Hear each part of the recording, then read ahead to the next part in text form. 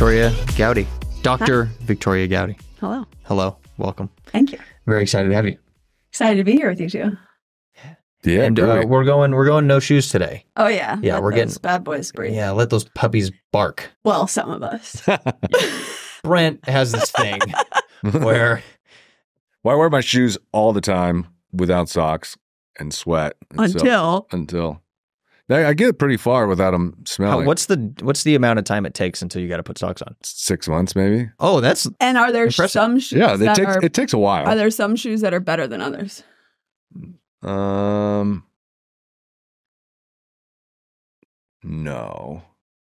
Eventually, they just. What brand of shoes are those? Is that the brand you usually go for? I'm just curious. No, they're all different all the time. I prefer no shoes. Well, yeah, when I go to work, I usually just take my shoes off. Mm-hmm. Yeah, well, Brent works at feetfinder.com. So that's why.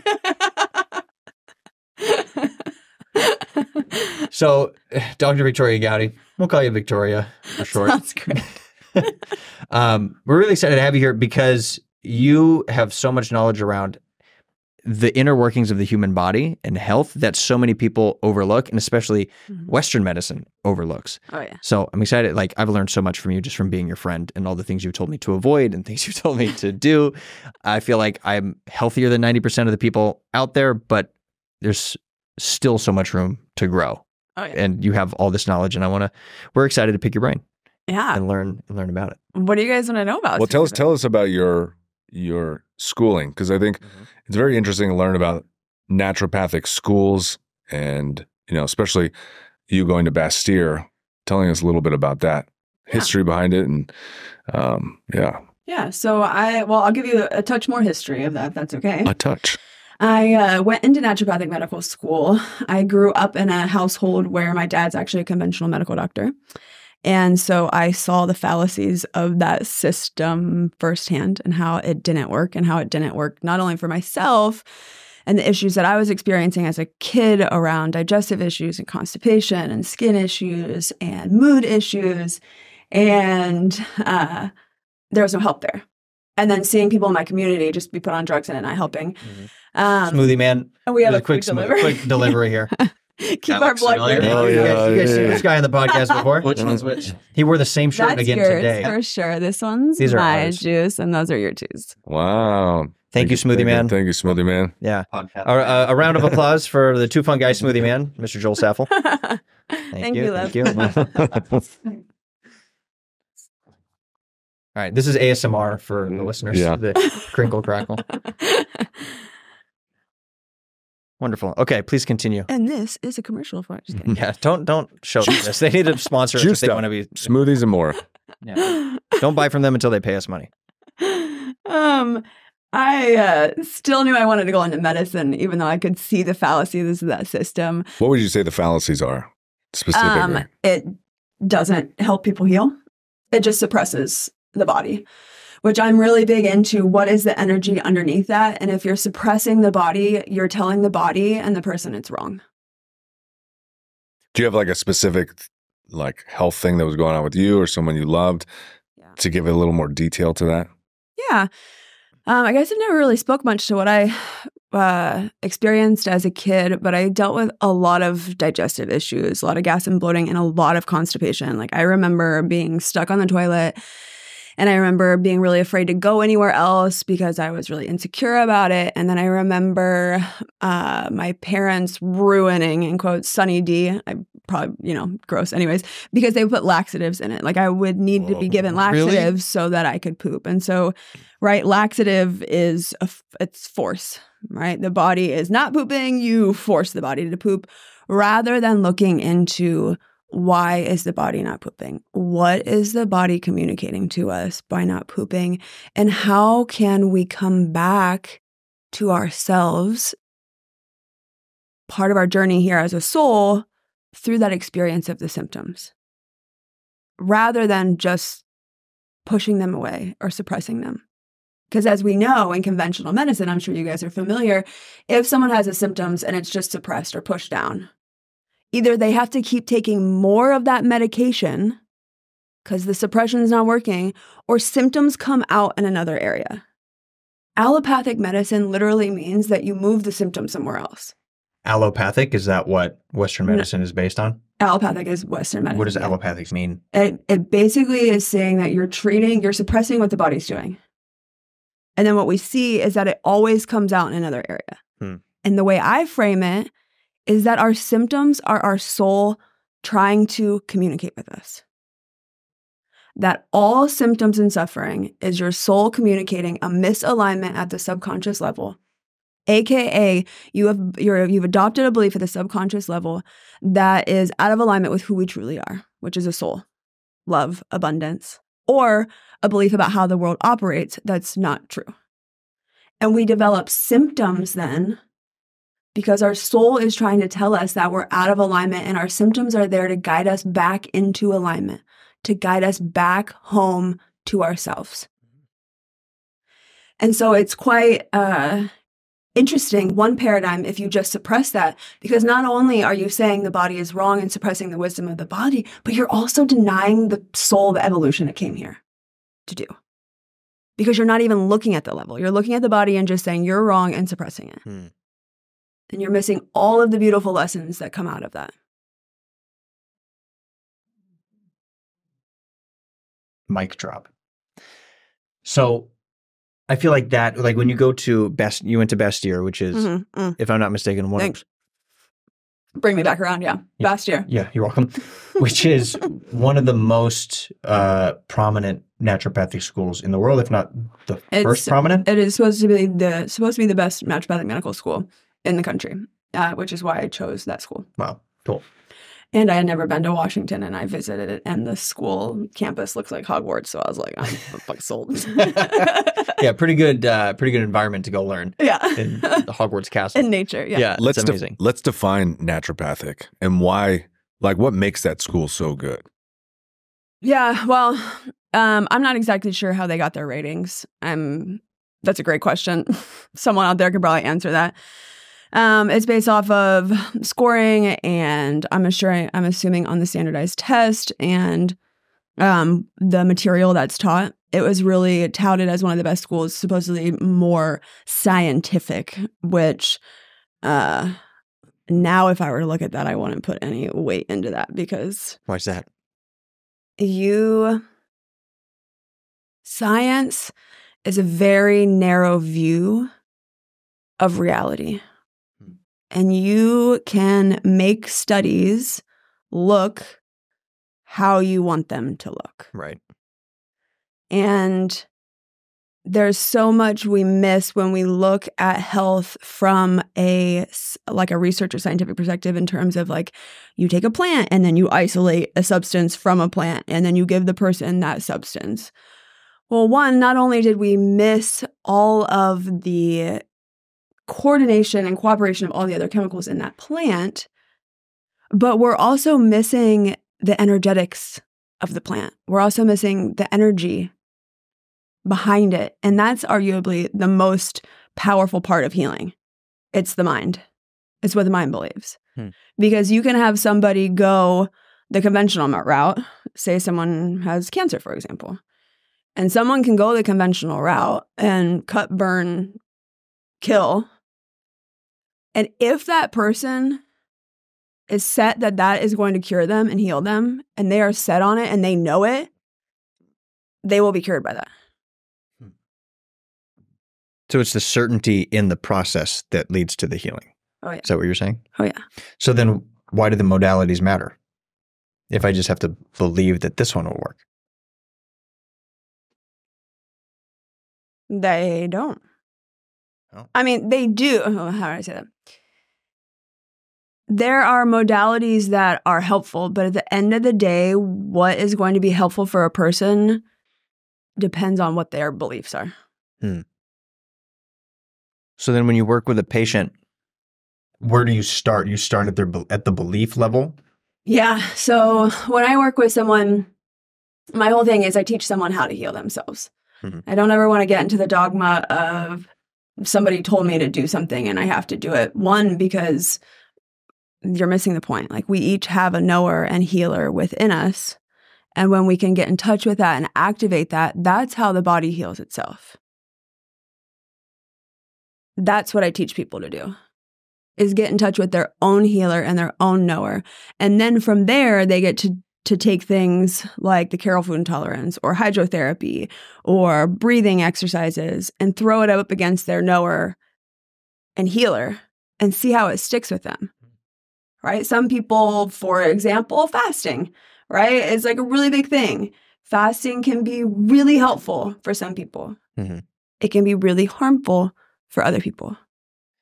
So just to go out there and to make blanket statements around fasting, everyone should fast, fasting is good. No. The person needs to throw it against their own internal knower and healer. That makes a lot of sense. And I feel like you see that a lot in like the nutrition world too. Oh my God, yeah. It's like everybody says, oh, you have to be vegan. That's the healthiest diet. No. Now it's paleo. And then, paleo. And then you got to be carnivore diet. And that's the healthiest one.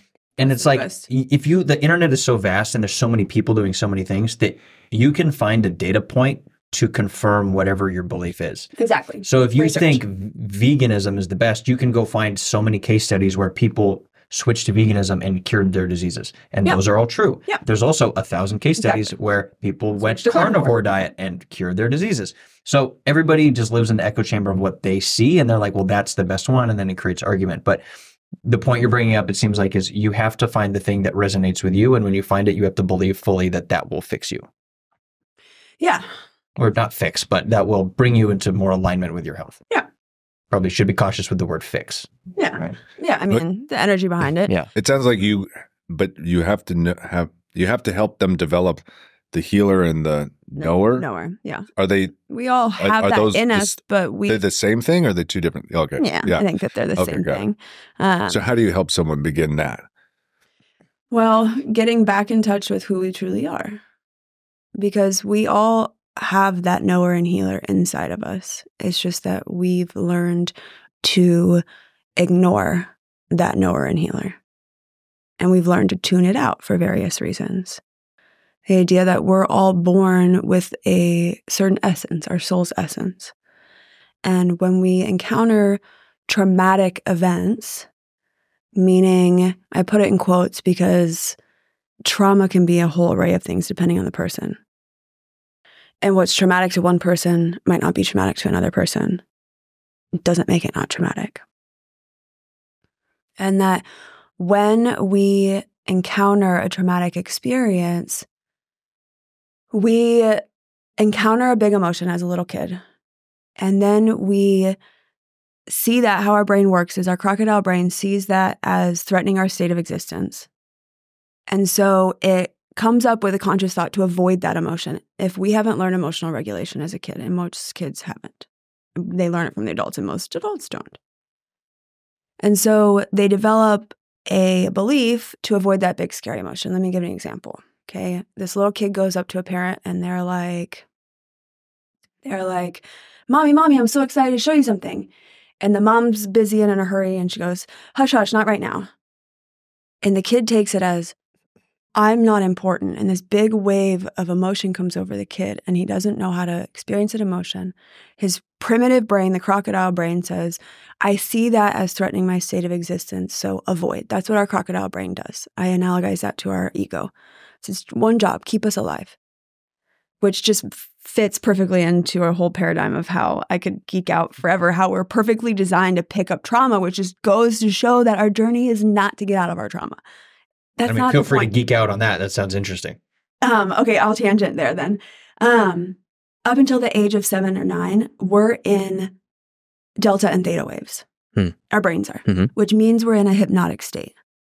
And so we don't have the deductive reasoning to say, is that true for me?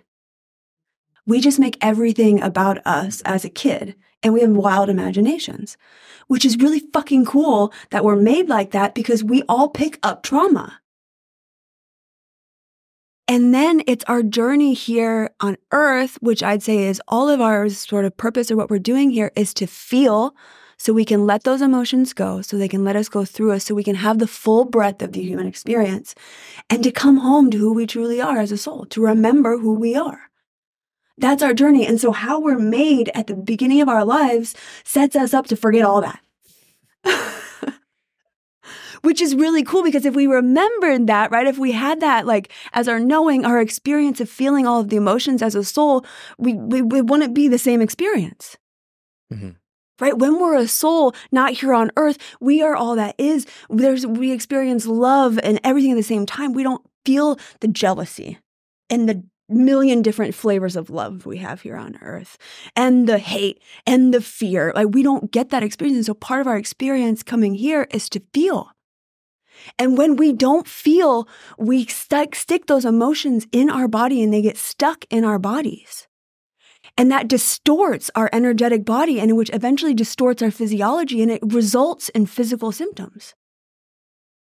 And funny enough, those physical symptoms are intimately connected to that emotion that we suppress. And that symptom in itself is trying to pull up those emotions that you shove down in an attempt to get you to feel them so that you can feel them and let them go.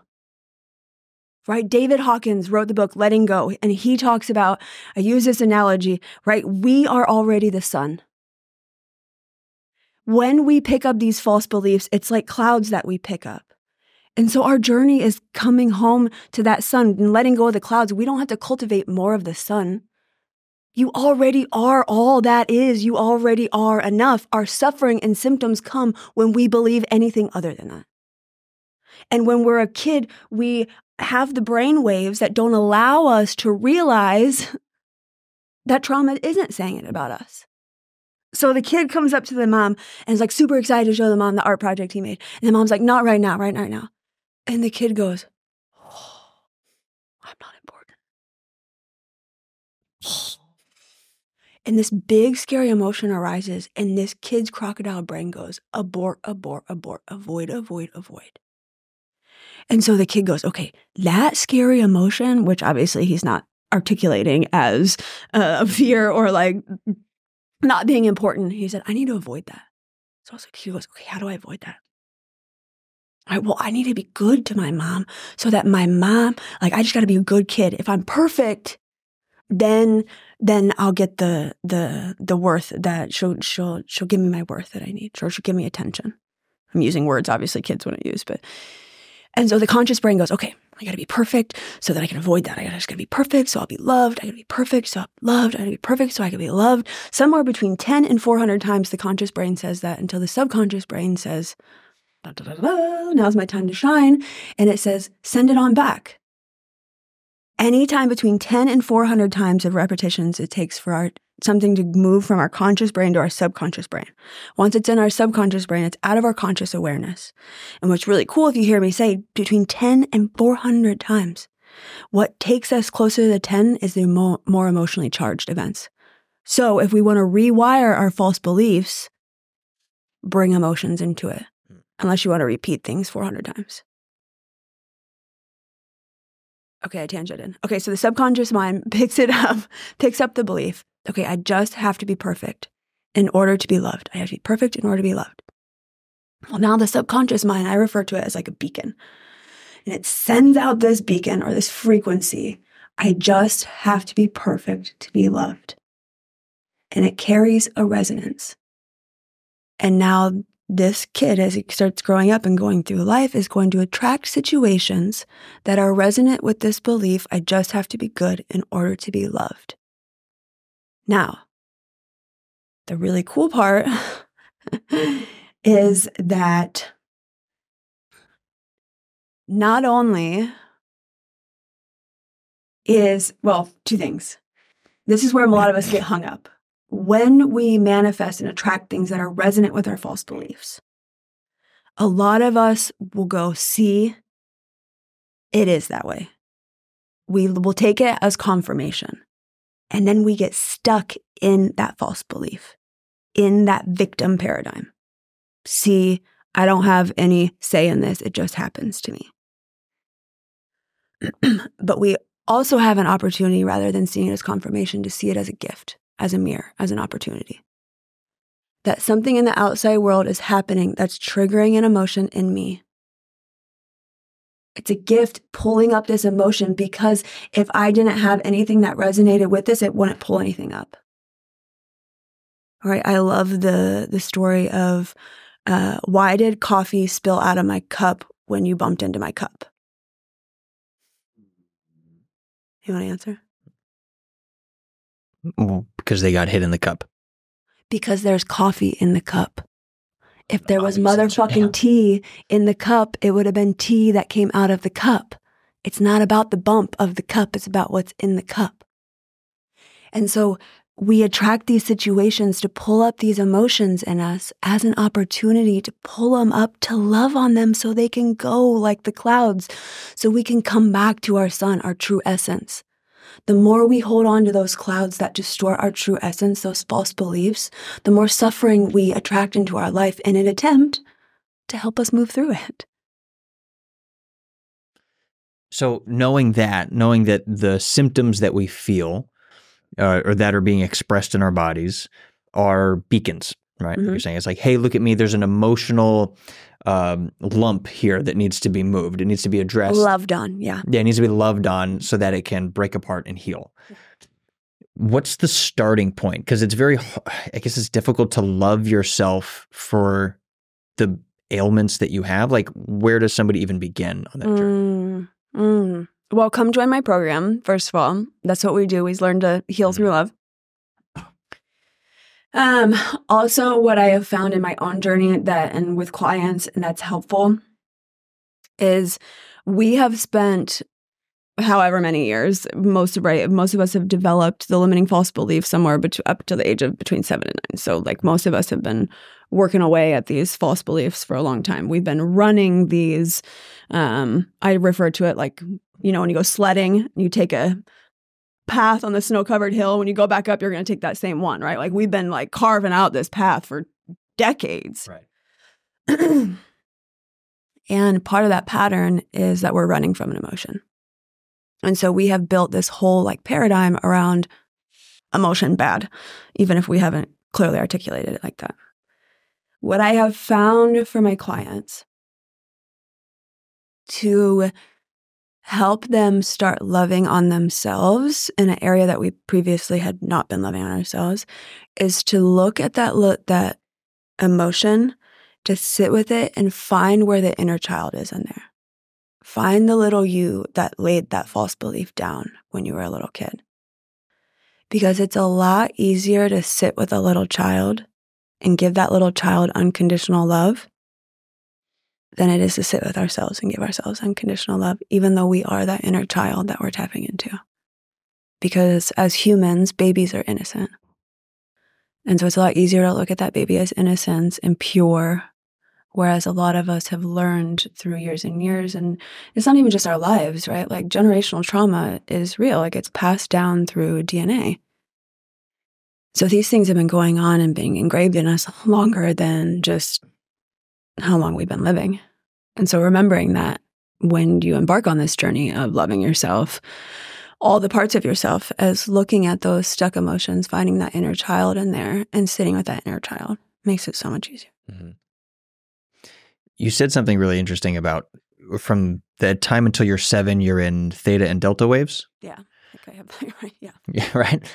So I've heard something similar where it comes in 7. So from like 0 to 7, you're in theta to delta. From 7 to 14, you're in, I don't know what the next wave More is. in beta. Probably beta, yeah. And then from 7 to 21 is another wave, and then you kind of coast that because now your brain's allegedly fully developed. Fully developed. So it's funny that it comes in 7s, but what I guess maybe you can elaborate if you know a bit more about like the different waves of the brain and then how that changes throughout your life. And I don't know much about how it changes throughout your life, but my brain is moving in a million directions, thinking about things and then how that could affect us traumatic wise. Because you hear, I remember reading when I was a kid of like when parents get a divorce, common issues children have depending on how old the child was when the divorce happened. Interesting. Yeah, because they're in a different wave. Or like stage of development. Yeah.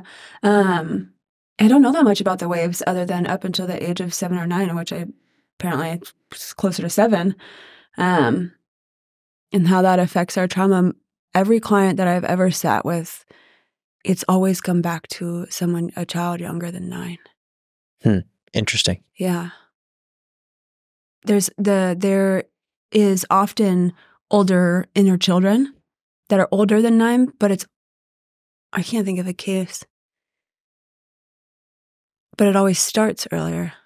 I have so many questions now that I'm going to go look into. Yeah, no, that's a good point though. Like when you picture your inner child, like you could be 13, but most people don't picture that. When we start doing inner child work, a lot teenagers start popping up kind of regularly, but they're usually associated or they have already met an inner younger child. Okay. Yeah. Interesting. Now you want to send me down this like rabbit hole of brainwaves. It's so interesting how we're developed and then how we picked. Yeah, we get a little bit of a leg up on seeing the trauma we chose for ourselves, how we chose, the environment we chose to distort our essence so that we could come back to our original essence, depending on when things happen at certain brain wavelengths. You could probably anticipate the effects later on. Actually, speaking of brainwaves, this is kind of off topic, but I wanted to ask you, it's really common now. I see a lot of ads for like these devices that protect you from EMF waves and phones and stuff like that. But I can't find any like actual data on them and like real tests. We started on this, and what was the company? I don't know if you want to share here or not. There was a company that Aries Tech, I think. Was it Aries? They responded, or like I need to look back into it, or maybe it wasn't like a good amount of research that they offered. I need to look back into it. I have a lot of questions with those two, and it might be more of a question for a physicist. Some of the things I know around EMF blocking is one, making sure that you're not creating an environment for the signal to get stuck in and bounce around. And like a lot of things, like I would want to see scientific. We could probably get my EMF reader out and trial some of the. That'd be fun. Just order some and just trial order a bunch of them. Yeah. We should do that on the podcast. We'll tell them, hey, if you truly believe in your product, send one in. We're going to do it live on the podcast. And if you really believe, then you get a bunch of sales and then you can sponsor us. Which is interesting too, just going back to the placebo thing, right? If someone puts a sticker on their computer or phone and it does absolutely nothing physically, but in their brain and in their environment, they're going, this is protective. So I'm protected. Like I'm protected, right? What we believe in our mind, our cells will follow command. Right. And so if we believe we're protected versus if we have the thought like, oh shit, I'm totally getting by all these EMFs and 5G and oh no, you're doing damage to yourself holding that fear, regardless of the things are actually doing damage. What about things that people don't know or think about? Like you've told me a lot about the fabric in our clothes and how those have different vibration and frequency, and some of them are not good for you, and some of them are. Like the man-made, like polyester and all that stuff is like it's doing you harm, but people aren't aware. So there's no placebo because I'm just not even thinking about it. So, well, first of all, tell us about the fabrics and like oh my gosh, that whole thing. I've totally cleaned out my closet, and I think I can tell a difference. I know I can tell a difference. I don't know if it's in my head or not, but I feel like I can clearly tell a difference. There was another thing that I would love to do more studies on because I have questions around combinations and like what about 5% spandex and with your cotton. The study that became popular was they did a study looking at frequency. I think it was looking at millihertz, and they looked at the frequency of fabric and how that affects the human when we wear them. And they found that a human body that is dying carries a frequency around 15 hertz. A living human's around 70. Don't quote me on that number, though. I think it's 70. Somewhere between 70 and 100. And they looked at the frequency of fabrics, and they found that linen and wool, 5,000. Cotton, 70. Organic cotton, 100. Polyester, rayon, silk, 15 millihertz. So you want a high frequency. You want a high frequency. So the idea is that polyester, rayon, which is a natural fiber made into a fabric. It's not plastic. Rayon's not. And neither is silk, but it's still at 15. So I think it has to do with the production of it and like the ethical use of silkworms and things. how it's produced. Huh. It's interesting. And obviously chemicals matter because organic cotton and cotton come in at different frequencies. Mm-hmm. Of note, don't go putting linen and wool together. Linen and wool go at opposite frequencies. And so they're both at 5,000. But if you put them together, they cancel each other out. Really? Why the Bible said don't wear wool and linen together. Oh, shit. Yeah. And so don't wear your wool and linen together. If you're going to wear wool or linen and you want another fabric with it, just put cotton with it. Because if both of them are at 5,000, I don't know which way cotton goes, but if you take 5,000, 100 off of a 5,000, either way, you're good. Huh. So cotton, linen, and wool are the highest frequency fabrics. And anything synthetic or with polyester in it, you start going What is towards happening? the frequency of a dead body. Oh, okay. I was going to ask, like, what is happening when you have lower frequency fabrics? It's like, I guess, for lack of a better term, bringing you closer to death in a way. Yeah. Interesting. Yeah, think about being in an area of like somewhere in nature, somewhere high frequency, out in the mountains, spring water, right? Clear, like you can feel how that feels. Then you think of somewhere, an area that has a low frequency, maybe a slum area or a rougher area of a town. Feel the frequency of that, right? Lower frequency of fear and shame and stuff like that. You can feel that. And now think if you lived in the mountains versus living in a lower frequency area. Mm-hmm. You don't think that's going to affect you? Yeah, definitely. Of course it's going to affect you. But if you live in the lower frequency area and you have no concept that there's a higher frequency area, living in the lower frequency area would feel normal. So wear polyester enough, you get used to living in polyester. I was going to say, don't tell anybody about it. about You don't feel how good you feel wearing linen. I get you. Or wool. Yeah. So try linen and wool and see how you feel, basically. Like, do that for a while until it cleans you up. Go out into nature. Wear your earth runners, so they're grounding, or bare feet. Wear linen or be naked. Wear linen if you're in public. And tell me. It's a good note. Tell me you don't feel different. All right. Mm-hmm. Interesting. Cool. Because it has to do with conductivity. Yeah. I'll just follow up with that. Yeah. Right. The linen and wool are conductive. And so when we go out into nature, the whole point of us grounding is that we can bring up and pull up electrons. Those are healing molecules for our body. When our cells get stuck in a chronic state of disease, they literally can't mount enough millivolts to heal. And so they get stuck in a deficient state. We need more millivolts. We need more electrons in order to heal.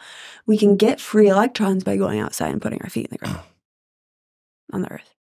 Okay. I want to go back to how you help people develop their connection to their healer. What are like some steps people can take? And then in addition, things that are just daily habits people just aren't doing as human beings to just stay healthy.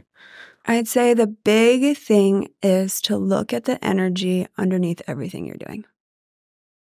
That's the biggest thing.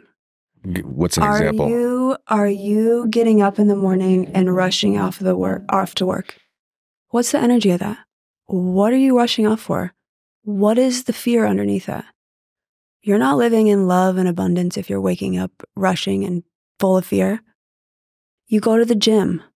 That's a healthy habit, right? What's the energy underneath it? Are you going to the gym because you fucking hate yourself and you're trying to look away that you actually like yourself?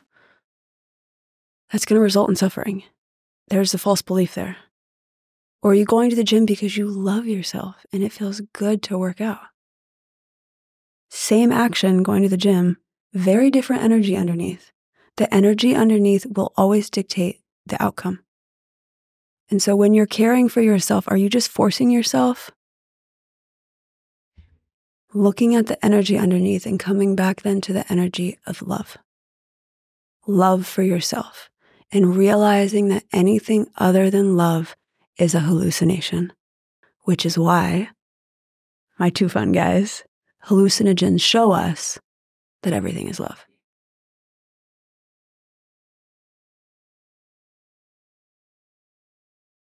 Because other than that, I mean, the way I teach people is we start at their symptoms and we trace back to what is a stuck emotion and what is a limiting false belief. And I thought this is a whole course, right? The easy way to access into that process is looking at, am I loving myself? And what does that look like? And don't expect that you're going to get all the answers today or next week. It's a process and a journey. And most of us have learned how not to love ourselves, and that's become normal out of fear or scarcity or for whatever reason we've learned to deny ourselves.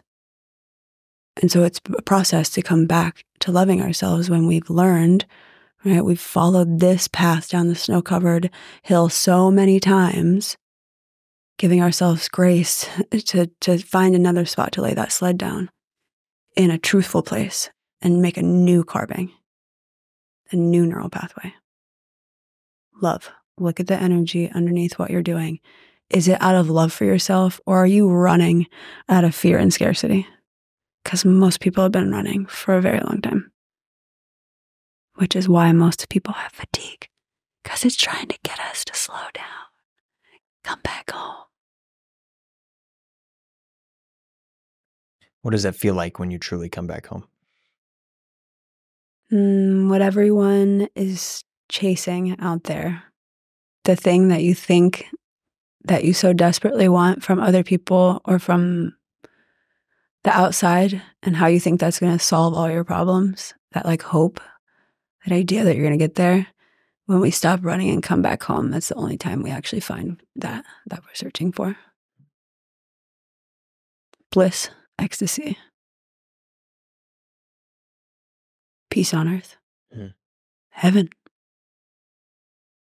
So what are I guess the routines that you have in your day, if anything, maybe like a morning routine that puts you in that state of mind or allows you to relax into that state of mind? Put is a pretty forceful word, but how do you force yourself into that? Yeah, force myself into relaxing. I'm going to relax so hard. Force myself into loving myself. I'd say the biggest thing is, this might sound cliche, but self-care. And again, right, it's not about like, do these things. It's not about what we're doing on the physical realm. It's what is underneath in the mental plane. Because you can try to force the physical realm into something else, but it will always come back to mirroring the mental plane. So why do we waste our energy trying to force ourselves in the physical plane? Let's just come to the mental plane and work there, aka love on ourselves there. That's where we see the most results. So self-care, giving yourself, and when you're doing self-care, the point of why I just tangent is not just to go through the motions. You're like, I'm just doing the things. No. Like, what are you doing this for?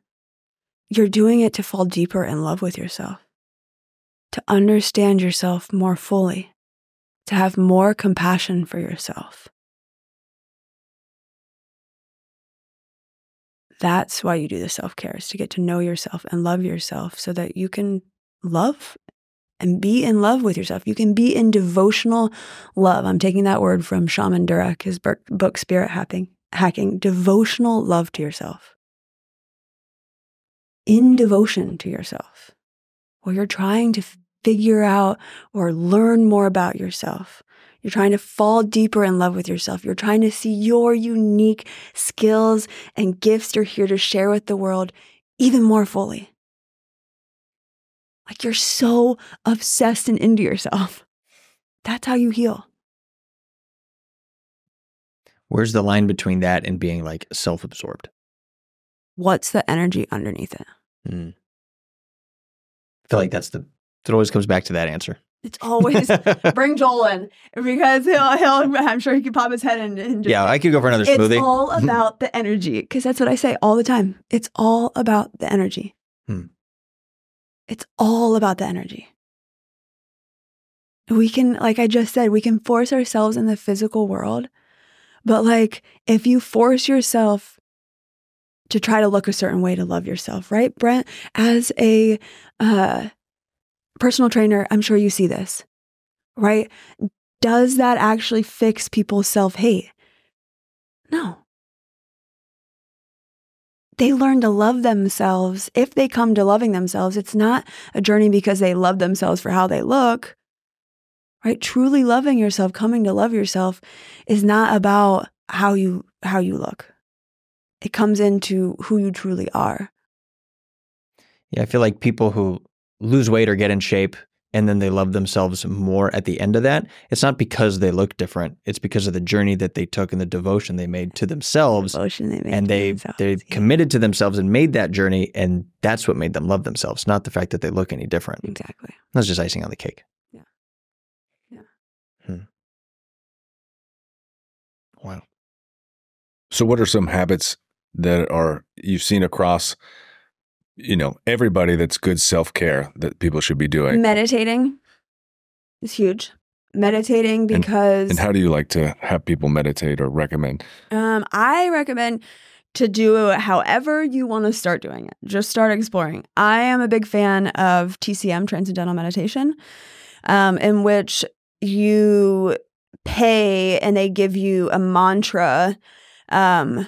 You can also just get a mantra and you go that way. The whole point of TCM is you use a mantra. And so you focus on the mantra and give your active brain something to focus on so that it can let go and relax.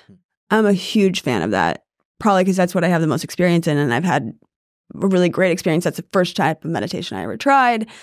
But not to say there's not great things about guided meditations in it and things. I think the goal of meditation is to, one, go into the stillness, into nothingness. Allow yourself to be nothingness. And the point of meditation is to get used to your thoughts coming up and you don't giving them any credit. Where we get stuck in feeling our emotions is when our brain starts having its 2 cents and then we start buying into it. Feeling our emotions, it's something like if we just feel our emotions, it takes all of 90 seconds. But we shove them down in us because we have judgment to it or whatever thoughts to it, or we think it means something about us or we're not good for having it. So meditating is really, really important to get to understand yourself, get to know yourself better, and to not put so much credit into that thinking mind, which inevitably helps you drop into your heart. That, I'd say, is really important. Getting out in nature, connecting to alignment so that we can come into alignment. And getting those electrons, getting fresh air, getting electrons, getting your body on the earth as much as you can, getting out in nature, getting your hands in the dirt, looking at the plants, connecting.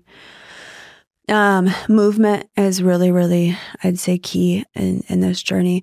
But the really fun thing with movement is to find the movement that you enjoy.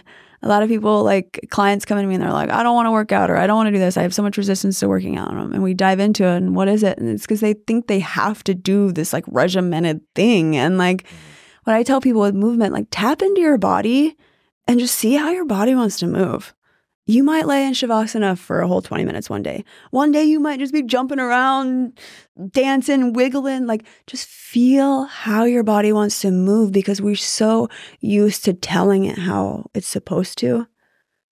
But we haven't connected to the wisdom and the enjoyment. I think about animals when they wake up, right? And they stretch out. That's what I encourage my clients to do. And then the food we're eating obviously has a huge, huge impact. I don't know when we started recording this, but we were talking about the Carol food intolerance at the beginning of it. It all comes full circle. Well, with the last little bit of time, I think that's a great thing to end on is talk a little bit about Carol food intolerance and how people can find you. Awesome. The Carol food intolerance, because food is so important. And also how we care for ourselves and how we're loving for ourselves. I recommend and do what's called the Carol food intolerance evaluation. And it looks at foods and combinations of food that a person cannot digest properly. How much time do I have on the clock? A couple of minutes. Okay. Go ahead. So when a person cannot digest a food properly, that food ferments or putrefies depending on the substance of the food through the digestive tract. The food rots through their digestive tract. Mm-hmm. That rotting food then causes inflammation as it moves through the digestive tract, causes inflammation in the gut lining. And so the gut lining that's used to look like this, I'm putting my hands together with nice tight junctions, loosens, and we develop what is now called leaky gut. And then that inflammation doesn't just stay local to the digestive system, it goes out through the rest of the body, and wherever someone is susceptible, they will produce symptoms. This is different than things like the IgG food sensitivity panel, which is really common, or things like Viome, or things that just look at the microbiome, because those are after effects of the root cause. Chiral food intolerance is looking at a food we cannot digest properly. IgG food sensitivity is looking at foods the person's body has made antibodies against. If you recall what I just said about leaky gut, that's how foods end up into our bloodstreams prematurely. It's the cell junctions that are supposed to be tight become big and food sneaks through. The body sees that as foreign material, does what it's supposed to do, makes antibodies to it. Next time the person that eats that food, that leaky gut hasn't healed, that food particle goes into the blood sees it, says, oh, I know what to do, and it attacks. We've made antibodies to it. I've had people come into me eating chicken and rice because they go in, they have their IgG food sensitivity done. I don't run them, but the other practitioners. And then they say, take out the foods that your body has made a lot of antibodies to, the red column. Take those out. So they eat different foods. Well, they haven't solved the issue. So now their body is producing antibodies to different foods. And so they take those foods out. And you can guess how that ends up going. It's a circus wheel. Hamster on a wheel game, as I call it. Whereas when we go and we take out the foods that the person cannot digest properly, then we're getting rid of what's actually causing the inflammation in the gut, and the gut can actually heal.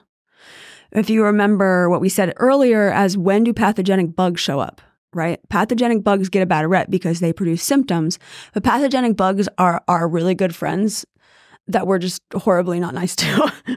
The pathogenic bugs show up when there's a mess to clean up. So if we're eating foods that we're not digesting properly and it's increasing our level of toxicity, there's a mess for those bugs to come clean up. So those pathogenic bugs come to clean up, and then they produce symptoms. Rather than us killing those pathogenic bugs, if we just help clean up the mess, the pathogenic bugs go away on their own. So all the recurrent UTIs, recurrent yeast infections, recurrent URIs, blah, blah, blah, then there's no more microflora that's out of balance for those things to keep coming up. They don't come up anymore. And also why I love doing chiral food intolerance evaluation is because it works on a deeper level of energy. And often, I used to, before, when I was new in practice, I learned that oftentimes the food someone craves, if it's out of these top foods for the chiral food intolerance, it's usually the one that comes up as their primary. So I was like, well, that's a fun scientific experiment. Every client that'd come in, I'd be like, do you crave any of these foods? And if they'd be like, yeah, I'd be like, I'd write it down on their chart to be curious to see if that'd come up. Well, then I stopped doing it because I'd hate coming in and giving them an evaluation because I'd be like, yeah, remember that food that you said you love and you're addicted to? That's your intolerance. And so I stopped saying it to people. But it just shows me that there's a deeper acting energy with it. It comes from a subtle evaluation that's taken actually from a part of radionics. We're just allowed to keep it. OG Carroll is what started it. The FDA allows us to keep it because we're not diagnosing or treating anything. The FDA wants to hold all rights to that. We're just evaluating. And the reason why this is so effective in my practice and why it's so effective for everyone that I've seen use it is because we start getting into that subconscious mind through our relationship with food. AKA, are we holding on to limiting false beliefs? AKA, are we self-soothing or using food to avoid emotions? And that gives us a direct avenue right into that subconscious mind, which is also why it is so effective. It's not just working on the physical level of helping clear the level of toxicity, but we have a deeper acting level into that subconscious mind, which is why, in my opinion, it's so helpful and helps people start looking at those limiting false beliefs. Wow. Dare I say you gave us food for thought. How long were you thinking of that? Actually, just like 2 seconds before you stopped talking. And I was like, this is gonna be a good one. This one's gonna hit. I can't wait.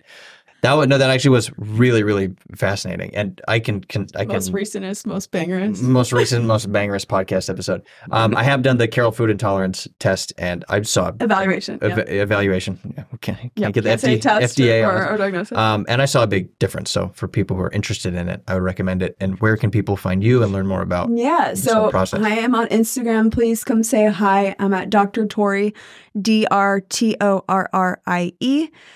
It'll come up there as Dr. Victoria Goudy. My website is visfoundations.com, FOUNDATIONS.com. Nice spelling bee. beastfoundations.com. And you can book a discovery call on there if you have any questions or are interested in joining the group program and learning how to awaken that knower and healer for yourself, and or how to get your Chiral food intolerance evaluated. Beautiful. Thank you, Dr. Victoria Goudy. Yeah, thank you. Guys. This was a pleasure. It was an absolute pleasure.